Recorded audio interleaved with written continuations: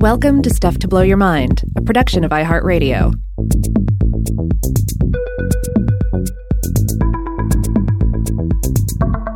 Hey, welcome to Weirdhouse Cinema. My name is Rob Lamb. And I'm Joe McCormick, and today it's that old anthology feeling once again. Rob, I know you're a horror anthology man. What is it about you that makes you gravitate towards the anthology? Well, I mean, you're talking about two different things, of course, when you're talking about horror anthologies on TV and those in the film, because on TVs generally it's a different story every week, and with anthology films like the one we're going to be talking about today, you, instead of getting one complete film, you get like 3 or 4 shorter pieces that are stitched together and presented to you. So I guess maybe part of it is just out of love for creepy short stories, and the fact that short stories don't have to obey the same rules as novels, and therefore, and also short films don't have to obey the same rules as complete films. I guess it's also nice that they're only going to feel so long. They're going to get to the point. They can only be so drawn out, and it's also like a little sampler box. Like if an anthology film is coming at you, and you know it's going to present you with, say, 3 to 4 tales, well, you can figure there's going to be maybe one dud in the bunch, but at the very least, you'll have one that's pretty good, right? There's got to be like one central pillar holding up the roof of the thing. Well, another way I would come at it is that even if they're all bad, it's more fun to have bad variety than bad monotony. Yeah, I would say so. Like you're into the badness, and then you're out again, and then you're into some fresh badness. Yeah. I think I would really come back to what you were saying about the comparison to the lengths of horror fiction. This came up in a recent episode where we were talking, I think it was in The Thing from Another World, where we were talking about how it's hard to survey to be sure about this, but my feeling is that horror novels tend to gravitate more towards some semblance of a, quote, happy ending, maybe not happy, but some way in which the protagonist is at least partially victorious or escapes or something, whereas horror short stories tend more toward bleak and cruel endings, or endings that are a really a mean and ironic twist of fate. And obviously, I think there are a lot of reasons why people who enjoy horror fiction are drawn to endings of that sort, but they're harder to pull off at the end of a really long narrative where you're more invested with the characters, you've spent more time with them, and it hurts more to see them just sort of like ruined at the end. Yeah, and I think another thing that you certainly see in short fiction is that sometimes short fiction exists in a space where it doesn't have to concern itself with the ins and outs of a complex plot or some sort of fantastic character arc. Our characters don't have to evolve and change and learn lessons about themselves. It can be more about trotting out an interesting idea, or or in the case of horror, just a fun monster or some diabolical scenario, that sort of thing.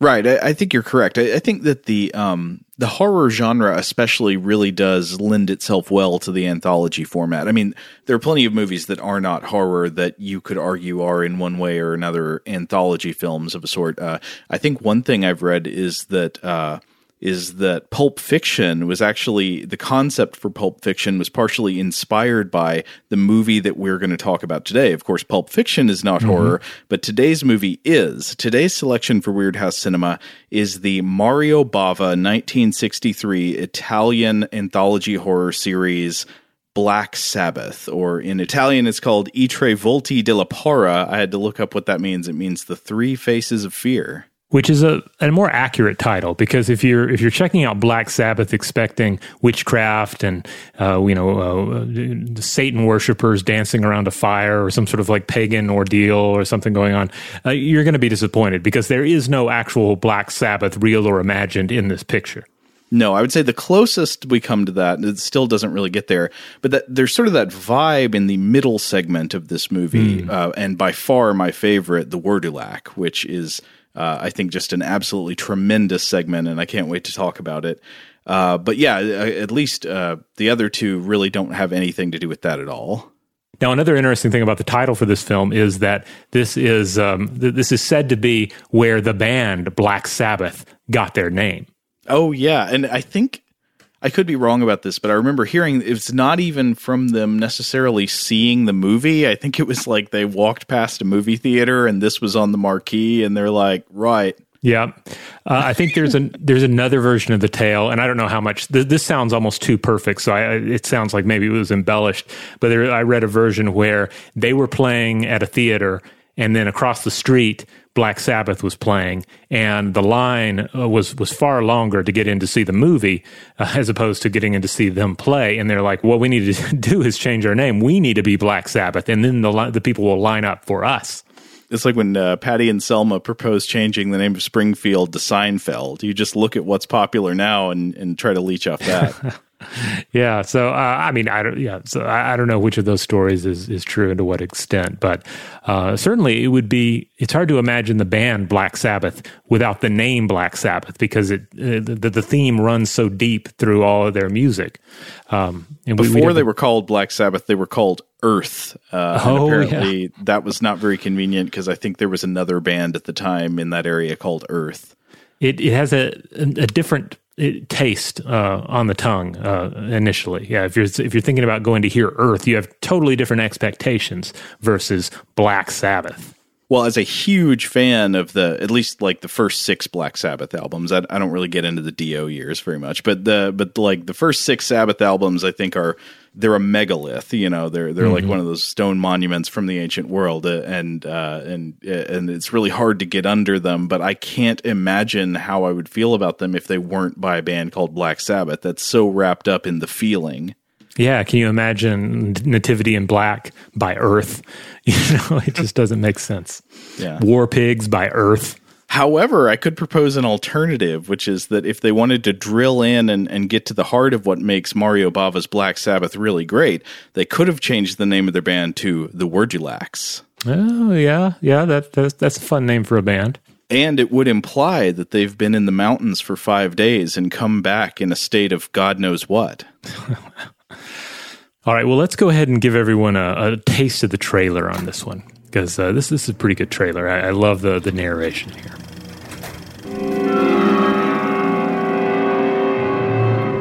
Do you believe in ghosts? This is the night when fear and horror walk hand in hand. This is Black Sabbath. Starring the incomparable Boris Karloff, the personable Mark Damon, and lush and lovely women, even though one is from the netherworld, a vampire, a Wordulac. Black Sabbath, as ancient as superstition, as modern as the telephone. So it's obvious from the trailer, but I don't think we mentioned that this movie has Boris Karloff in multiple capacities. So he is not only the star of one of the 3 segments in the anthology, but he's also sort of the pitch man. He is the company spokesperson at the beginning and end of the film. And of course, this is perfect because in later years, he also served as a horror host on television shows such as Thriller and Out of This World.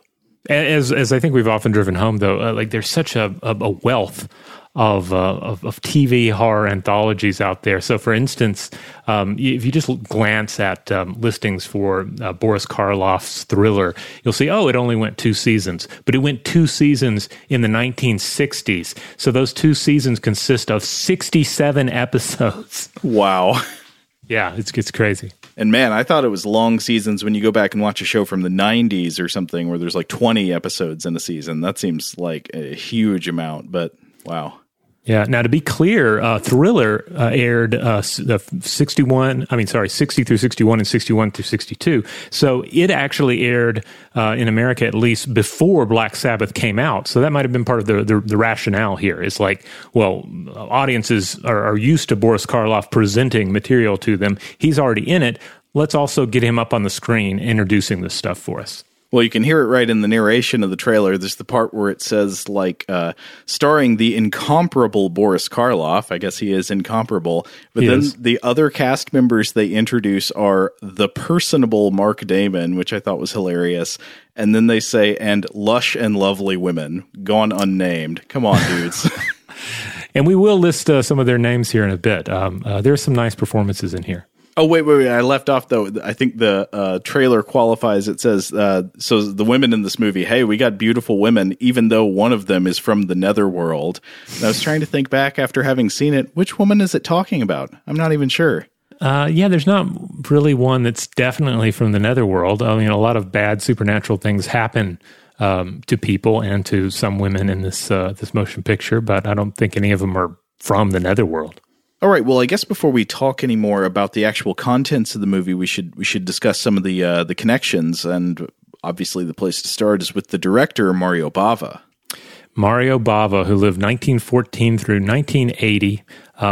He was the director, but also collaborated on the screenplay. He was the cinematographer. He did matte paintings. He did special effects.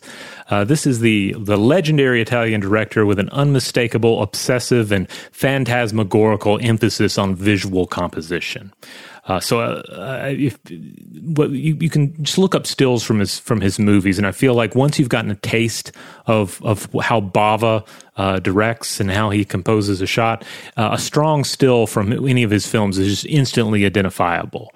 Yeah. It pops with a certain. It's not only the color hue, because I want to stress it's not just a matter of Mario Bava used some cool gels here and there. Like no, it's his use of light and reflections and just the overall composition of every shot in the film. You ever see one of those animated movies in which there is a magical gem or artifact that glows with magic power? Mm-hmm. Mario Bava's movies are like that.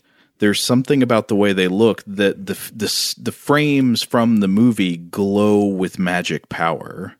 Yeah, even when there's less of a reason for it to be glowing so. I was thinking as I was watching this particular picture that it's like an alien civilization that communicates through like synesthesia is trying to speak through the picture. You know, it's like it's that obsessive. Like the colors are clearly of great importance to Bava and all of this.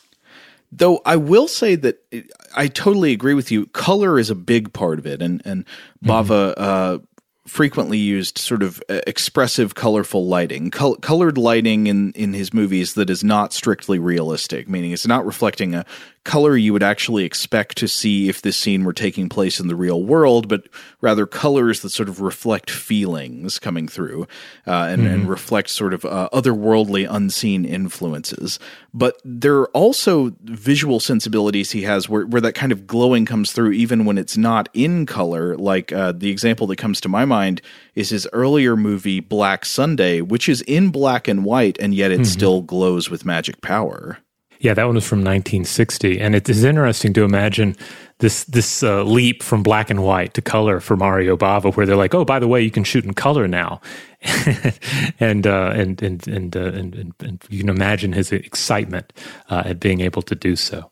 So Bava's background is interesting. He was the son of early Italian cinematographer Eugenio Bava, and Mario trained as a painter, venturing into the world of cinematography as well in the late 30s and the early 40s. But then he eventually started directing as well. It began with some documentary shorts and some uncredited directing work on some various genre films. But then in 1960, that's when Black Sunday came out. He directed that, and that was a very well regarded and financially successful film. And so Black Sabbath is very much the color follow up to that. Thus, the similar release title. Again, kind of coming back to the studio thought here. It's like, Black Sunday did pretty good. What can we call the next one? Let's call it Black Sabbath. There we go. Well, this may be, if that is indeed where the title comes from, I got to say this is the rare case where I would go with the marketing over the original, because once again, the three faces of fear, that may be more literally descriptive of what you're getting with the movie, but it doesn't really have the same punch to it. Yeah. So Mario Bava directed into the 1970s initially. He retired, then he came back at the behest of a new generation of Italian horror filmmakers, including his own son, director Lamberto Bava. He came back to direct 1975 Shock, and this would prove to be his last feature film as he then died in 1980. But he directed a number of pictures. We're not going to touch on them all, but I thought we might talk about a few of them here. One of them is Planet of the Vampires from 1965. Rob, can you see the Planet of the Vampires poster right behind me on the wall? I do. I see that. You have it right there up on the wall behind you. So, obviously you're a fan. I finally got around to watching this in full this year. And I have to say, it wasn't the most enthralling motion picture when it came to acting and the plot, but such a gorgeous science fiction film to watch. Like all of the visuals in it, he does an amazing job and devotes the vast majority of the film's energy and limited budget, I have to add, to create highly effective and colorful alien landscapes, haunted spaceship hallways. Also has just some incredible costumes. Absolutely. So I love Planet of the Vampires, but I usually watch it without sound. It's a movie that I love to put on like in the background while I'm hanging out with friends and listening to music. That's the ideal Planet of the Vampires experience for me, because it's one of those movies. It's a rub the fur movie. It's a movie that's not really about the plot or what happens in it. It is about the visual textures on screen, and that includes everything from, like, you single out the costumes. The spacefarers in the movie are wearing these bizarre black leather space suits with these leather helmets. The lighting and the sets are just absolutely wonderful. Yeah, and it reminds me of a quote that I ran across from Mario Bava, where he said that horror films are 70% lighting, and I think he has a strong point. I mean, you definitely see that in his work. But we've talked about various examples on the show before where we say things like, "Oh, well, the monster costume wasn't great," but in this scene, the lighting's amazing, so it absolutely works. Well, like in The Thing from Another World, yeah. Like if you look at the costume James Arness is wearing, like actually in full lighting, it doesn't look very impressive, but they found a way to make it look good within the narrative by either keeping him in silhouette, backlit, so you can't really see him, so he's just a frame, or just by giving you quick glimpses of him where you can't really understand what's going on. Like they make do in a very effective manner with some limitations in terms of costuming and makeup effects. Of course, Planet of the Vampires was highly influential. It's sometimes been asked, would we even have Alien and all the films that came after Alien had it not been for Planet of the Vampires? And perhaps not. Certainly Bava was a very influential filmmaker. I mean, one of the big things I think that's called out with respect to Alien is there's a scene in Planet of the Vampires, and Planet of the Vampires came much before. It was 1965, is that right? Yes, 65. There's a scene where the astronauts are on this desolate planet, and they go into a cave and they find a giant alien skeleton stretched out on this surface in there, very much like with the discovery of the derelict spacecraft, with the bizarre sort of alien skeleton fused to the chair in Alien. So ultimately, I think Black Sabbath moves along a lot better. It has better pacing than Planet of the Vampires. But there were still times in this film, as in Planet of the Vampires, where I felt myself disconnected from whatever was happening or supposed to be happening in the plot. But I was still completely drawn in to the visual world presented on the film. You know what I mean? Yeah, totally. I mean, I really appreciated the plot, especially in the Weirdhouse, but through and through, it looks pretty great. Another Bava film that I'm fond of is Danger Diabolique from 1968. This is a stunning, stylish spy crime yarn starring John Philip Law and Adolfo Celi. People might remember him as the villain from Thunderball, the James Bond film. Terry Thomas is also in it. This was featured on Mystery Science Theater 3000 back in the day, and it is indeed quite ridiculous, but stunning from a visual perspective. Basically, it has that 60s Bond vibe, focused all on comic book crime, and then turned up to about 1,000 Bava style. I think it was actually the very last episode of the main run of Mystery Science Theater. That's right, it was. And it kind of a strange choice there, because I don't know, I would actually argue that movie's not all that bad. I mean, it's silly in a way that a lot of these movies would be silly, but it's also, I don't know, it's stylishly executed in a very pleasing way. Oh, I mean, the best films on Mystery Science Theater 3000, and often the best episodes of Mystery Science 3000 revolve around movies that are on their own very watchable. I know you're thinking about Jack Frost. Oh, yeah, I think that's a great example. There are multiple examples. I think when I think of my favorite episodes, they're often films that I can and sometimes have watched on my own, without the riffing. Now, Mario Bava was again highly influential, and one of his most famous students was Dario Argento. If you've ever seen Argento's 1977 classic Suspiria, then you've certainly bathed your eyeballs in a very Bava-inspired color scheme. Yeah, I think it's pretty much unquestionable that Argento picked up where Bava left off with the expressive, colorful lighting, especially for his Giallo films. Mm-hmm. And I mentioned Mario's son, Lamberto Bava. He directed such films, went on to direct such films as 1985's Demons, which is excellent, along with a couple of sequels to that. 1984's Devilfish, which is not so excellent. It's basically a Jaws cash-in, one of many. But Lamberto Bava is still making movies. He had a horror movie starring Gerard Depardieu come out this year. Really? Yeah. Okay. Called Twins, I believe. And I had to check. It has nothing to do with the Arnold movie. Okay. I got to look that up.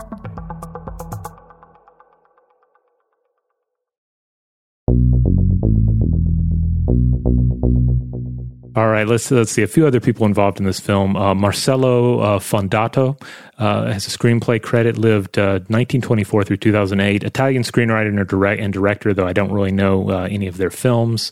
Then there's Alberto Bevilacqua, who lived 1934 through 2013, has a screenplay collaboration credit.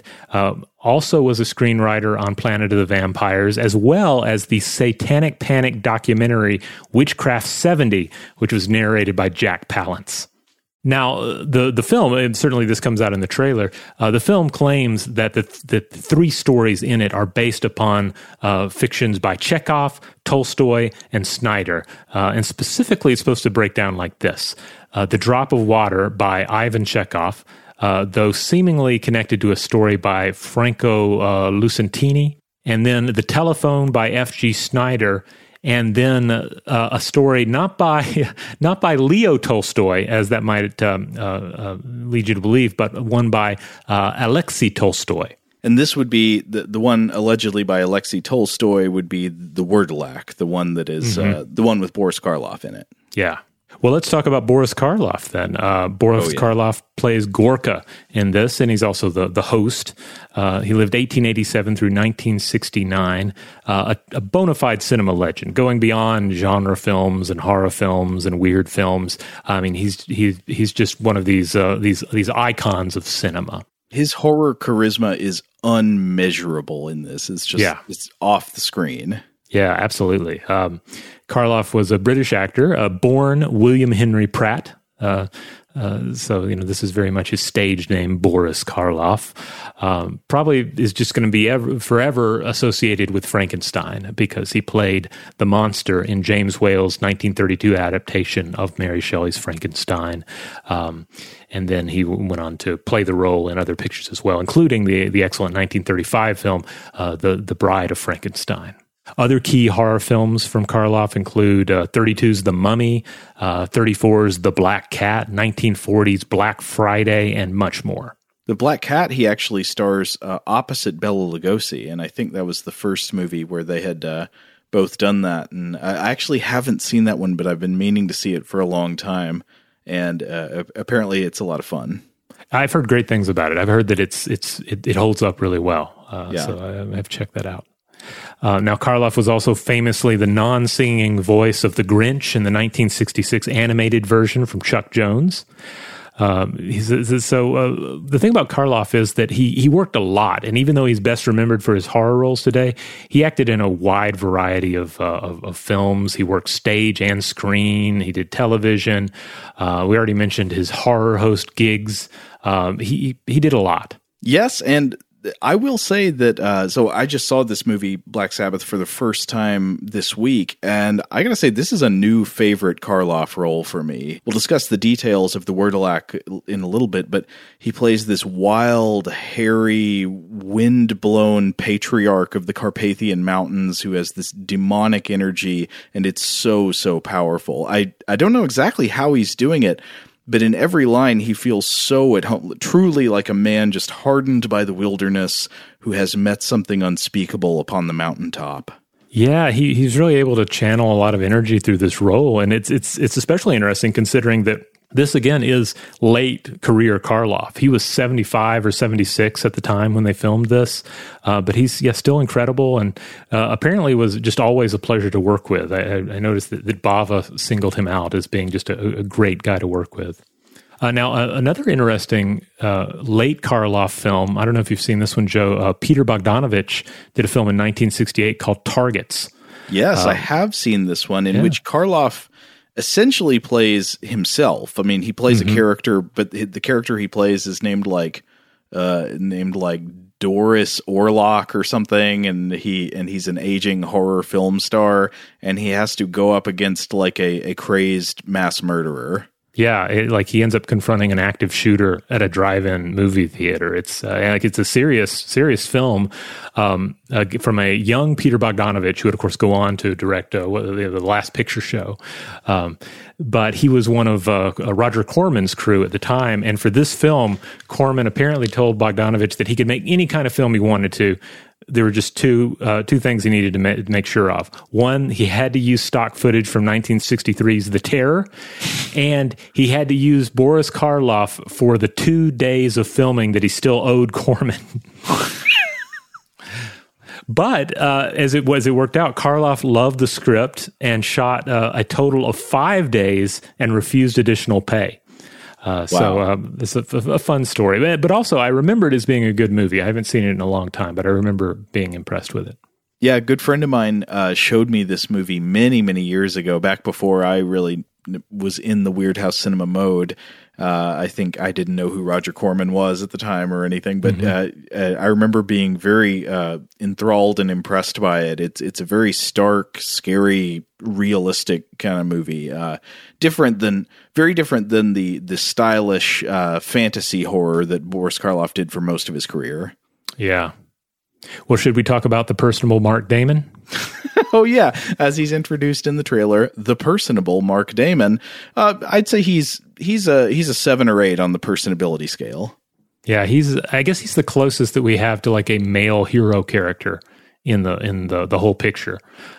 Plays the character, Vladimir Durf? Durfe, he plays a count or some kind of aristocrat who rides through this village in the Werdulak. Again, I guess we'll discuss more of the plot details of that in a bit. But yeah, he's the closest thing the movie has to sort of a dashing leading man. But even in that story, I don't know if he's exactly that, because he comes off to me as, in that story, as kind of glib, callow, and confused, not really recognizing the weight of the supernatural power he's up against.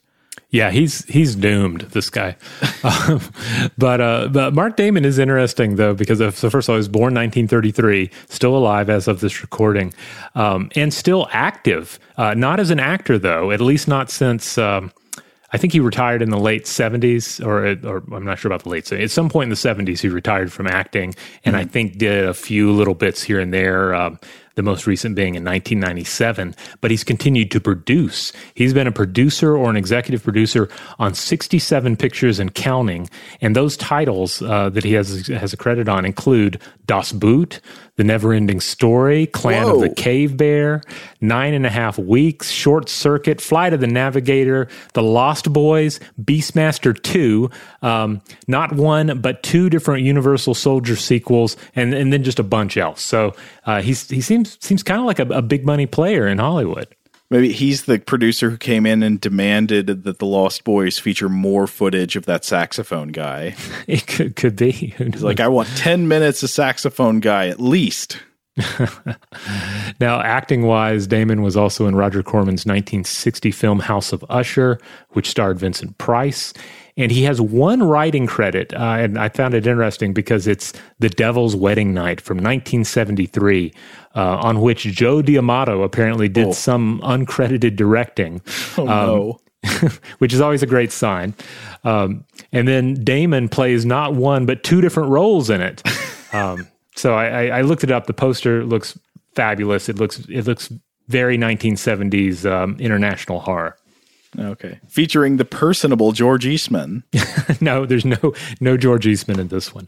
Though I will say that that Mario Bava directed at least one film that had George Eastman. I can confirm at least one George Eastman project. Was he in Bay of Blood? No, he was in Rabid Dogs. He might have been in Bay of Blood. Okay. There's a little Eastman just sprinkled throughout the cinematic universe. All right, let's talk about some of the other players in these three different segments. Now, a lot of these are actors that I'm not really familiar with, and there aren't a lot of titles that they were in that really connected with me. So there's not a lot to really to go through here. But let's start with there's Susie Anderson, who played what's this character's name? Stenka, which I no offense to people who actually have that name, but in English that name does sound funny because it sounds like stinker. Yeah.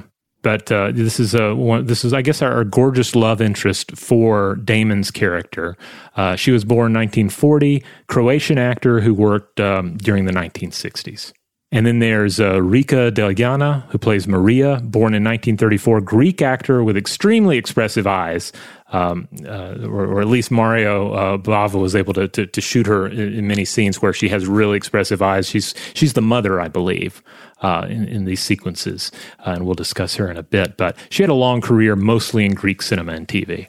Now, these are all actors who were in the Weirdhouse segment. Mm-hmm. But there are a couple of other segments of the movie that I guess we've been focusing on less. Do we want to mention some of the actors in these segments before coming back to describe them? Yeah, so The Telephone, which we'll discuss, has a very small cast. The main character is Rosie, played by Michelle Mercier, who is a French actor who worked across multiple decades, born 1939, still alive as of this recording. And then the other major character in that is Mary, played by Lydia Alfonsi, who was born in 1928, also still alive as of this recording. Italian actor who was active well into the 1990s. Her last film was the much acclaimed Life is Beautiful from 1997, and she also appeared in a Steve Reeves Hercules movie in 1958. So I don't really love The Telephone. We can explain more about our feelings about the individual segments in a bit. The Telephone was definitely my least favorite of the three, but I do really like Lydia Alfonsi in it because she does a very good job of acting creepy. Yes. All right, and then finally we have the segment, The Drop of Water. I'm going to highlight three different actors in this. There's Jacqueline Peru, who lived 1923 through 2005, plays Helen Chester.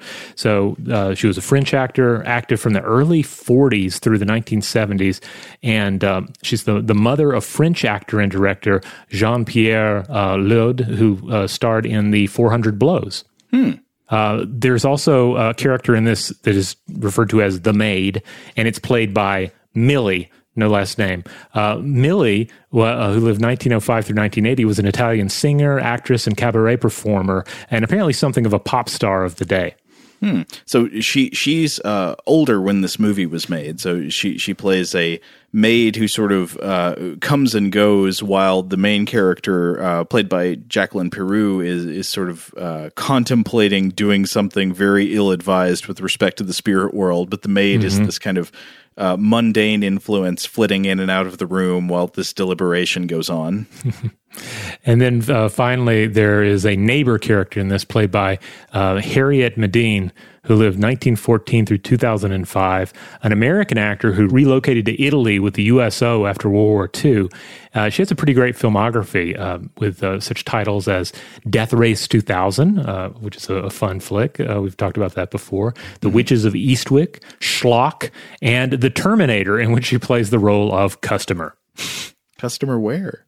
I was trying to figure. I was looking around, short of actually watching Terminator again. I'm not sure. I can't imagine she's in the gun. She's probably in one of those sequences where the Terminator steals a bunch of stuff. Because a lot of the Terminator is just him robbing places so he can have clothes, robbing people in places so he can have clothes and guns. Or the good guy played by Michael Biehn robbing people. Yeah, it's a whole sequence. It's just naked dudes committing various crimes and robberies. Maybe she's walking out of Dick Miller's gun store when Arnold Schwarzenegger's walking in. That's a possibility. She bought the last plasma rifle. I was just remembering the part in Terminator that's actually really great when Schwarzenegger rips that guy out of the phone booth. And he doesn't really harm him. It's just a guy on a phone at a phone booth, and the Terminator grabs him by the shoulder and sort of throws him down on the sidewalk so he can use the telephone book. Yeah, that's pretty good. I mean, why would the Terminator, a machine, use any more force or effort than was necessary in any given task? Yeah, and you can hear the guy going, "You got a serious attitude problem, man." Oh, that's good. All right, finally, the music on this film is interesting because, for one thing, you have two different scores. The original score was by Italian jazz band leader Roberto Nicolosi, but American International Pictures replaced his score with one by Les Baxter, who is, of course, the king of Exotica and also later did the minimal electronic score for Frogs. Oh, I remember that now, yeah. Yeah. I mean, it's I guess it's a memorable score, but it's not an Exotica score for Frogs. And this also is not particularly Exotica music either. It's certainly not electronic. But I liked it well enough because I could pick up on some Baxter sensibilities in it. But I was curious after that because I'm thinking, well, what did it replace? Because we can all think of examples where a score has been replaced by something superior, and also cases where a score has been replaced by something maybe less effective, for a different audience. So I was listening to the Nicolosi score a bit, and it sounded good as well. I don't know. I liked them both. Maybe Baxter's score is a little bit more dramatic and a little bit more, American. I don't know. To be honest, I just did not really notice the music much at all, so I don't have much of a comment on it. Yeah, I don't know if I would have really looked at it that closely had it not been for the Les Baxter connection. Because I do listen to a fair amount of like Les Baxter and some like bossa nova music. Generally, like very late afternoon. There's a point in the late afternoon where I have to put aside the synth music and the rock music and only Exotica or bossa nova will do. The tiki drink hour.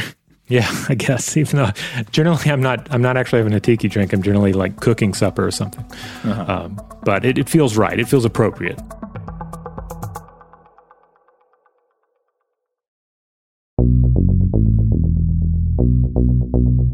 All right, now that we've got all that out of the way, let's get back into the plot of these three horror stories that look fabulous, have great people in them, but ultimately have some interesting ideas as well. Yeah. So I would say, and you and I may have had some different reactions to these, but I would say that this is an interesting movie to recommend because while there are three segments, and in my opinion, one of them is astonishingly good, another is quite good, and the third for me I found kind of boring and unpleasant. But there's still, I think, some interesting things to talk about with it.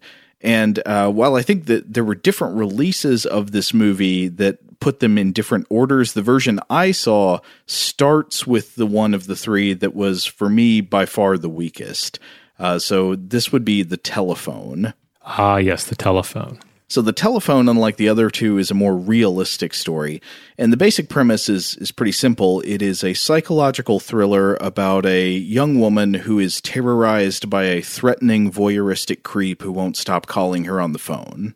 And so I gotta say, this is the one I didn't really super enjoy. It picked way up with the second one for me when you get to the Weirdhouse. Mm-hmm. This one kind of has a lot of things I don't really love about Italian horror movies of this period, and not as much of the stuff that I do love. It's weird because, especially from the trailer, you get the impression that they moved The Telephone to the opening because they thought it would connect with audiences more. Like maybe they thought audiences didn't want this gothic horror tale. Instead, they would want something that's tied into technology and feels more cutting edge and dangerous. And yet, at the same time, I was reading, it sounds like American International Pictures had asked them to cut down on some of what they would have probably thought of as dangerous aspects of that opening segment. Supposedly, AIP asked for lesbian romance aspects of the segment to be reduced, and that a supernatural element be sort of implied. But I have to say, at least in the version I watched, I mean, I still got the sense that there was some sort of past romantic connection between the two female characters, and I don't remember anything supernatural in this segment. It seemed very based in the real world, though, of course, through that fabulous Bava lens. Yeah, well, to be honest, now that I think about it, I'm not sure which version of the movie it was that I saw. One thing I've seen comparing them is that I think it was the original Italian version had the more beautiful colors, and that the American release might have had some more muted colors. The version I saw had very beautiful colors, so I'm thinking, and the version I saw, of course, was in Italian with subtitles. It wasn't dubbed. Same here, I don't know if there is a dubbed version of the movie. I think there is, but I didn't. I wasn't able to find. When I rented it through. I went into Apple, and then I did a 7-day trial of AMC Plus, and that's how I got to watch it. And then when I pulled it up, I was expecting it to be dubbed, but then I saw that it's in Italian with no option for other audio channels, and just with subtitles. But I greatly enjoyed it. But I see examples of people saying that they grew up watching a version in which they hear Boris Karloff's actual voice. So that makes me think there is a dubbed version of it, but this was not it. So with the telephone, I'd say that I guess I kind of like the simplicity of it. It does proceed at a very slow pace, but then it has some very nice twists in it. Mm-hmm. It does not have that gothic feel that the second segment has.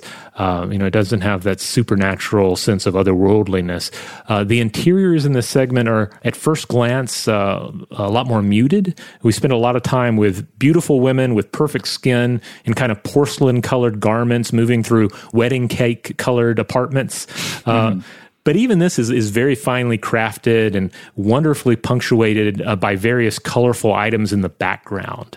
I don't know if you noticed this or not, Joe, but there'll be everything's this kind of wedding cake porcelain world, and then there'll be one jade statuette on a shelf in the background, and somehow, through that Mario Bava magic, it makes the whole thing pop. Yeah. And I don't even notice that that the plot is moving along so slowly because I'm just admiring the shot.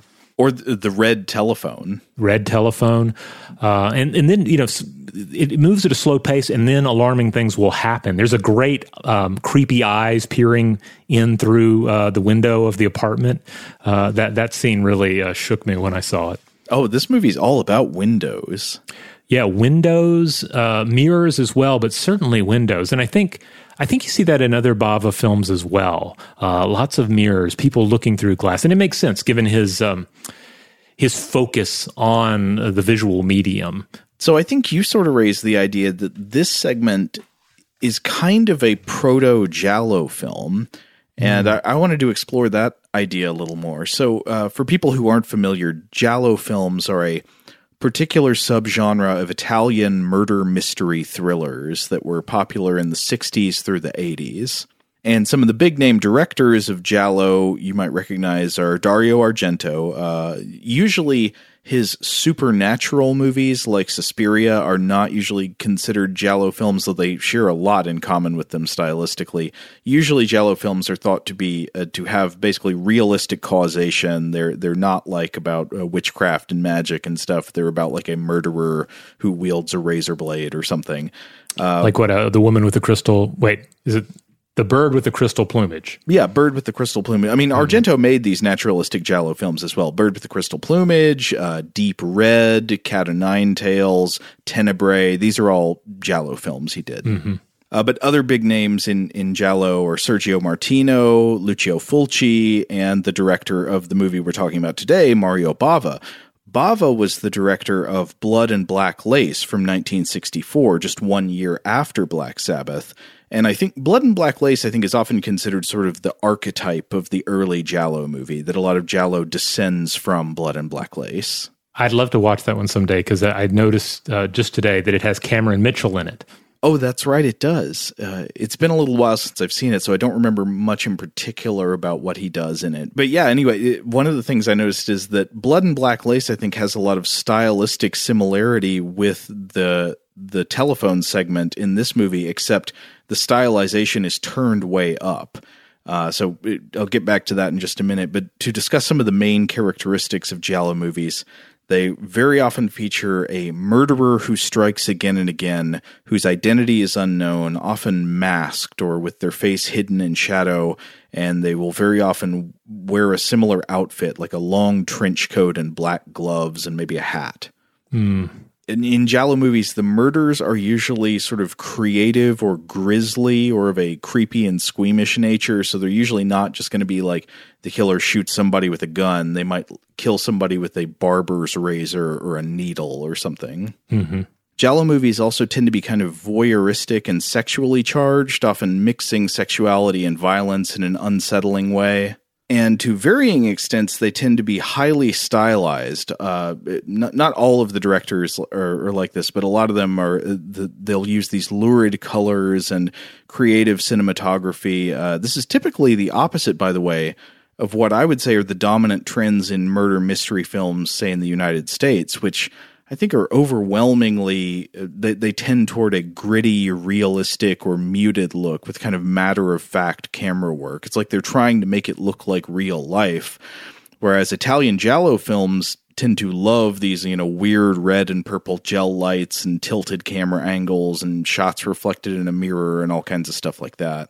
Yeah, to say nothing of the music. Yeah, oh yeah. Famously, like the Argento giallo movies have wonderful scores, usually that involve Goblin or Argento himself in some way. There's another strange recurring detail that I notice in a lot of Italian giallo movies, especially the movies of Dario Argento.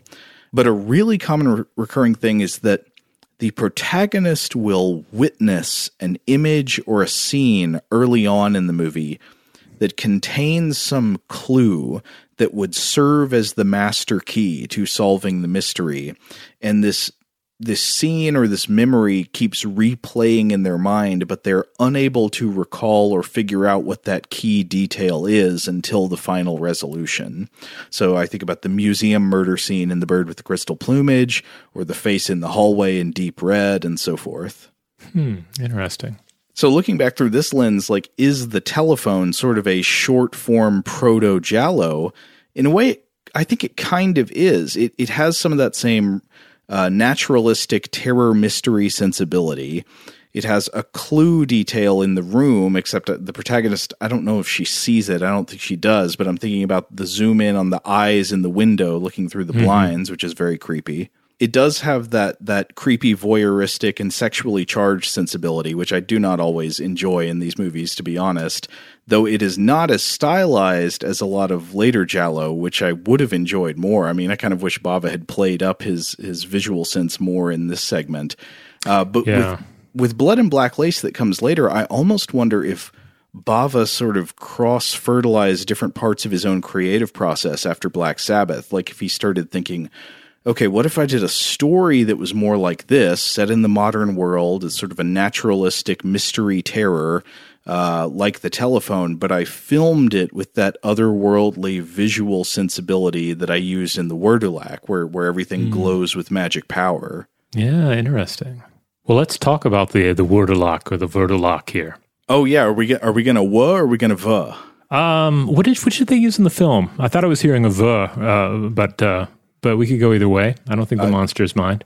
I'm going to go va. Let's assume that's authentic and then try it. We could be wrong. But yeah, how about the Weirdhouse? So the Weirdhouse, I think picking up after the first segment, which I didn't especially love, the Weirdhouse I think is extraordinary. It's this Carpathian Gothic tale where these auroras of weird color just drip from the crags. Like I said earlier, it's a new, it goes on my list of favorite Boris Karloff roles.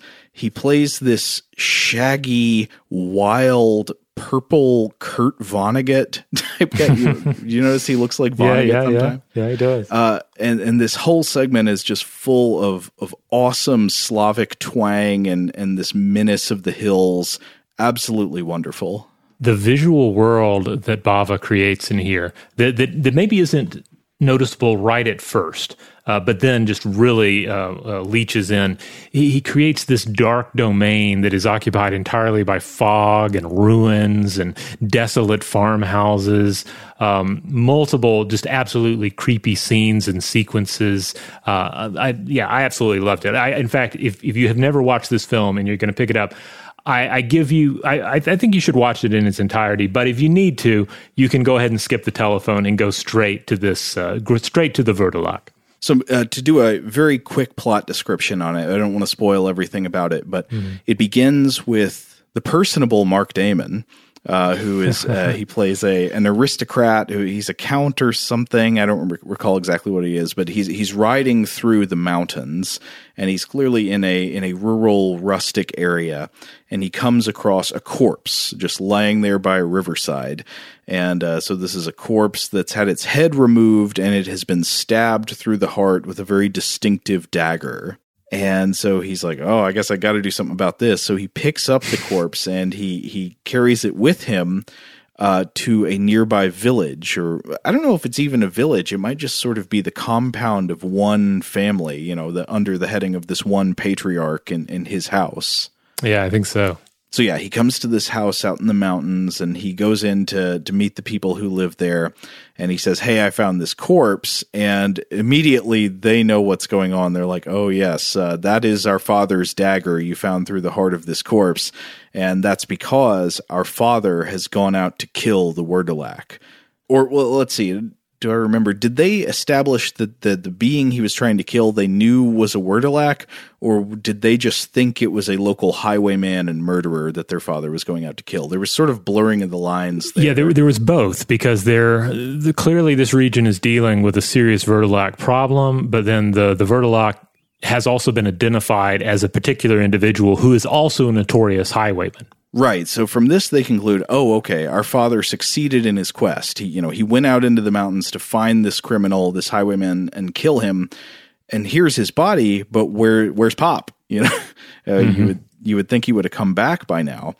And so the family members here, they include I believe the two sons and the daughter of Boris Karloff's character, and then the oldest son's wife and child as well.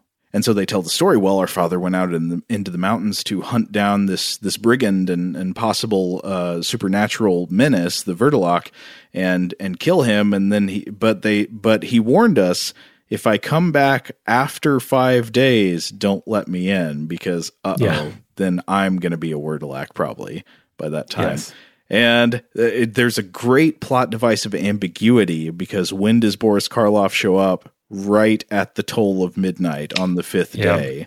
So he's like coming in right on the line, and you don't know one way or another. Yeah, though, I mean, I think one of the messages of this whole sequence here is that if Grandpa says he might be a Werdelak, just go ahead and assume he's a Werdelak, because it's going to be the safer assumption.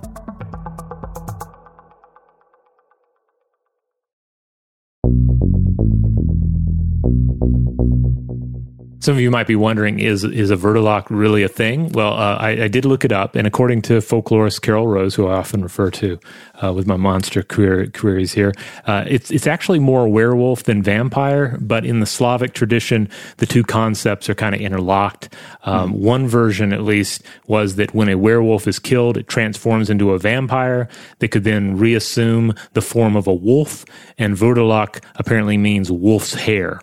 But in this movie, what we see is essentially a take on the vampire legend with a fun twist. Well, I don't know if it's fun, depending on which end of it. If you're just enjoying the horror of it, I guess it's fun. If you're a character in the story, not so fun. And that is that the monster, when it comes back, when it takes on the form of those it has killed, it's going to be drawn most to those that it loved in life. Those are going to be the ones that it focuses all of its monstrous intensity on. This is a vampire as betrayer of trust.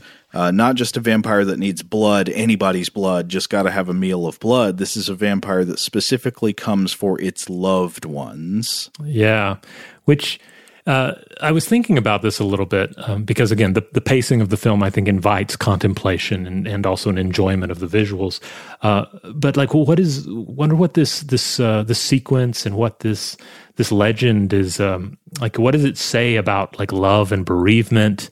The twisted way that our strongest positive emotions can become negative emotions, and then ultimately, is this story advising us not to love anybody because that alone would protect us from monsters?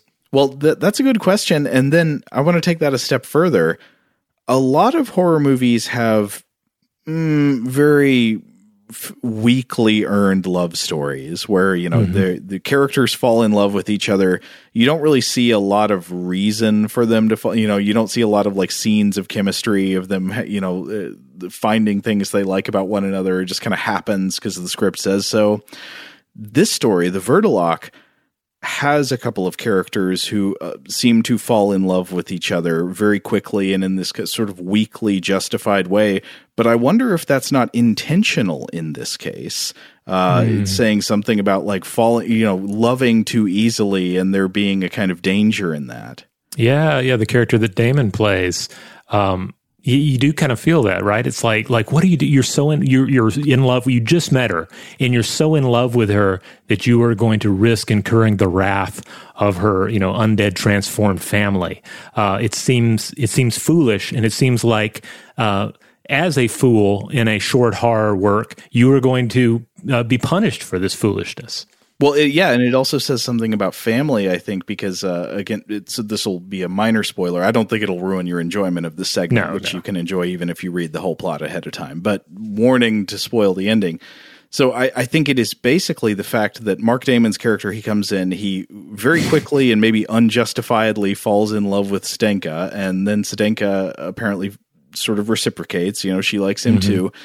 And you get the impression that it's interesting that at first Mark Damon's character is not really threatened by the Verdelock because he's not a member of the family and it only wants its own family. But it's once she reciprocates his feelings and they fall in love with each other that then he is also subject to the threat of having his blood drunk, of being attacked by this supernatural creature. It's once there is a bond of love between him and her that now he is fair game for this monster. Yeah. I mean, there's probably something telling in there about attachments. But at the same time, it's like he clearly is loving strongly and loving deeply, albeit very briefly. So maybe it's all worth it. It's worth all the anguish and death because the love was that strong. It seems to have there is a sort of a bittersweet romantic element to the way this wraps up. Yeah. But I mean, overall, everything else we've said about the Verdelock, the atmosphere is just amazing in it. There are such wonderful scenes of looking out the window and maybe seeing Boris Karloff in his purple Kurt Vonnegut with the shaggy furry hood. Oh God, it's just so good. Oh, the sequence with the child crying for the mother. Oh, that's super creepy. That one gave me the shivers. Yeah. Another great thing about this sequence is it has a great decapitated head.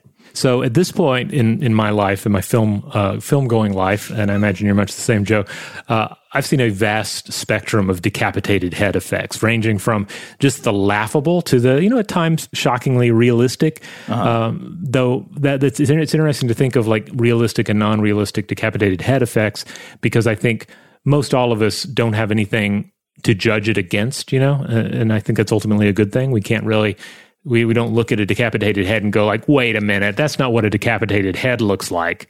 I saw a decapitated head this morning. The Get Out My Faces of Death videos. Yeah. But at any rate, there's I love even a hokey beheading effect. But this film has not one but two beautifully disturbing corpse head sculpts. And these were actually created by Mario Bava's father, Eugenio Bava, which I thought was interesting. They're both absolutely beautiful and, of course, terrifying. Well, speaking of beautiful and terrifying corpses, we got to also mention the third segment in this movie, A Drop of Water, which for me, the Vertilock is the standout, but A Drop of Water I thought was also very, very good. And it has, I got to say, one of the creepiest movie corpses I have ever seen, along with a wonderful twist and some really great set and lighting choices. Yeah, this one... again, the telephone, things are a little maybe more subdued, but still pretty brilliant, but subdued for Bava. Vertilock, colorful and wonderful and out there. This one, too, is just absolutely touching your eyeballs with its color scheme. Specifically, the thing that stuck with me most about The Drop of Water, there were two things. One is that it has this marvelous creepy corpse design, but the other was that the main character in this plays a nurse who lives in an apartment that has this oval-shaped window, and outside the window is a constantly, gently pulsing green light. And I don't know what exactly that was supposed to be in terms of realism. I think there's a quick shot from outside at first where it's raining out, and maybe it's supposed to be some kind of rotating sign or something. I'm not quite positive, but the effect within the apartment is these pulses of green that are, I just love it. I love it. I want to live in that. Yeah, that window is absolutely amazing. It's like a horizontal oval shape, and it has this kind of like iron latticework cross in the middle of it. Mm-hmm. I have never seen anything quite like it. And then this pulsating light. So this was very much a sequence in the film where I think I was a little uncertain about like what was supposed to be happening and what's supposed to be pulling me along character-wise or plot-wise, but I could not look away from that window. And it was reminding me of something too. And I realized it was reminding me of a scene from the 1997 sci-fi film Event Horizon. Which I know you've seen as well, Joe. There's a sequence where there is a corpse floating aboard the Event Horizon spaceship, and it's floating in front of this cross-shaped window that has kind of bluish-greenish space lights pulsating behind it. And you think it was influenced by this short? I wonder if it was, because for starters, Event Horizon is a film that is not shy about taking inspiration from other films. No. I love it, but you see the DNA of these other films in it. It's all about that. And so, I wonder if the cinematographer on Event Horizon, an individual by the name of Adrian Biddle, who worked on Aliens and Judge Dredd and various other films, I wonder if this particular scene is kind of a nod to Bava, because it feels Bava-esque. It feels like it might be a slight tip of the hat. Event Horizon could be an interesting movie to come back to, because I find it to be a very strange and an unusual combination of very inspired and very hack. Yeah, I know what you mean. Yeah, I loved Event Horizon when it came out, and then when I rewatched it several years ago, there were still things I absolutely loved about it, but some things were I kind of sighed and groaned at. But still, it has a place in my heart. Well, I guess you could say, much like The Telephone, the plot of A Drop of Water is pretty straightforward. So a nurse is called out to the apartment of a woman that she has been taking care of who has just died. And this woman apparently was involved in the occult. I think they say that she died during a seance. Yes. And so then the nurse must go into the room where her dead body is laying and help prepare the corpse. But when she goes into the room, she notices that the cadaver here has a splendid, very expensive looking piece of jewelry on it, a beautiful ring that has maybe a sapphire in it or something. Mm-hmm. And she looks at it and is like, well, is this just, is this ring going to go to waste? Is this expensive piece of jewelry just going to go into a coffin and then rot in the ground? I could grab that thing and take it with me. And then and you get the sense that the nurse is sort of living in poverty, like that she could use a big cash in at the pawn shop. She needs to buy some curtains to put over that creepy window. Yeah, exactly. How does she sleep at night? So she grabs the ring. But of course, I don't know if you want to grab the ring off the corpse of a lady who just died while being involved with the occult. Right. And so the rest of this segment has some wonderful scenes of the haunting of a guilty conscience. And then there's also an excellent twist at the ending of this segment too. Yeah, I've kind of downplayed the plotting of Bava films, I guess, in general here, but yeah, I think all three sequences have some fun some fun plot twists and some fun developments. That you don't really know where everything's going to go. Things don't follow a clearly defined path, which is rather pleasurable. I agree. So, I mean, as we were saying at the beginning, horror anthologies are often kind of your different segments are going to be of different quality. But I would say I guess if we're wrapping up here at the end, I really enjoyed 2 out of 3 segments. But if you only check out one of the segments from this movie, definitely I would say the Vertilac. Yeah, come for the Vertilac, stay for the drop of water, and find something to love in the telephone.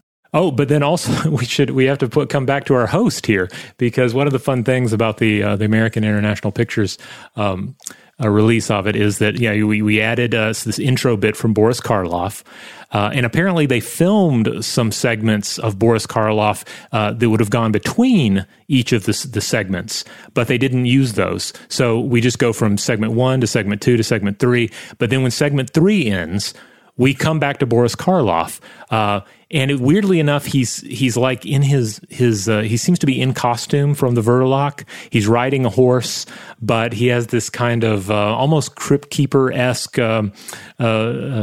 jovial atmosphere about him. And I can't even remember what he's telling us, because as he's saying, wrapping up for everybody, we pan out and we have this kind of holy mountain moment where we pan out and we see that it's a set. We see a cameraman. We see people holding up these bushes that are supposed to be, rushing past him as he rides this horse. And we see that the horse itself is just a saddle on like a fake horse rump that's being put into motion.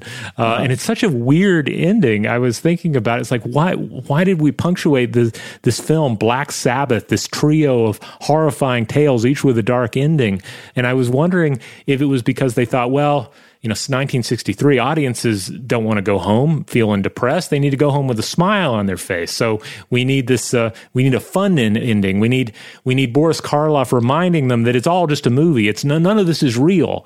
It was weird. Yeah, I'm not really sure what motivated that ending. Maybe just, like you're saying, send them home with a smile on their face. But I loved it. Rachel and I both really appreciated the pulling back to see. Especially the best part of it for me was the people running around with the potted plants to move them in front of the camera to simulate the horse actually traveling through stuff in the foreground. Yeah, it's something. I guess thinking to other horror host environments, like you need to do one of two things. Either you have the horror host punctuate the terror or the cerebral nature of it, like the voiceover for The Outer Limits is all about really driving home the serious message of the piece.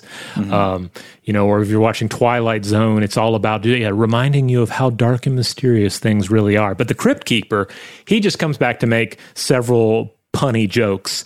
And so, what Karloff is doing here is very much in the Crypt Keeper mode of lightening the mood, I feel. All right. Well, we're going to go ahead and close this one out, but we recommend everybody, this is the Halloween season. So if you need a nice gothic atmospheric film to watch, check out Black Sabbath. This is also a fine one, just to play visually in the background. If you just want some really strong visuals, this one's good to go.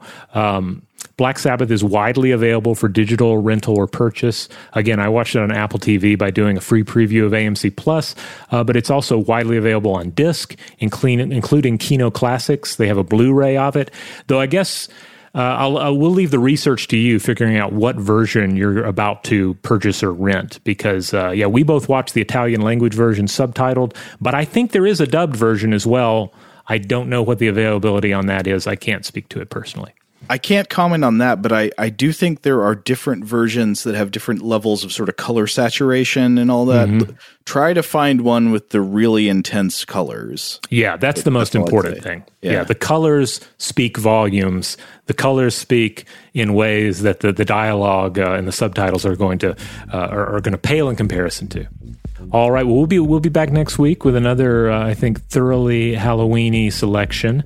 But in the meantime, you can listen to Weirdhouse Cinema every Friday in the Stuff to Blow Your Mind podcast feed. We're primarily a science podcast with core episodes on Tuesdays and Thursdays, Artifact on Wednesday, Listener Mail on Monday. But on Fridays, we take a little time to just discuss a weird film like Black Sabbath.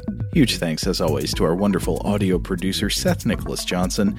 If you would like to get in touch with us with feedback on this episode or any other, to suggest a topic for the future, or just to say hello, you can email us at contact@stufftoblowyourmind.com.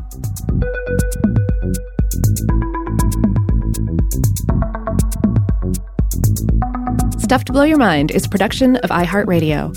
For more podcasts from iHeartRadio, visit the iHeartRadio app, Apple Podcasts, or wherever you listen to your favorite shows.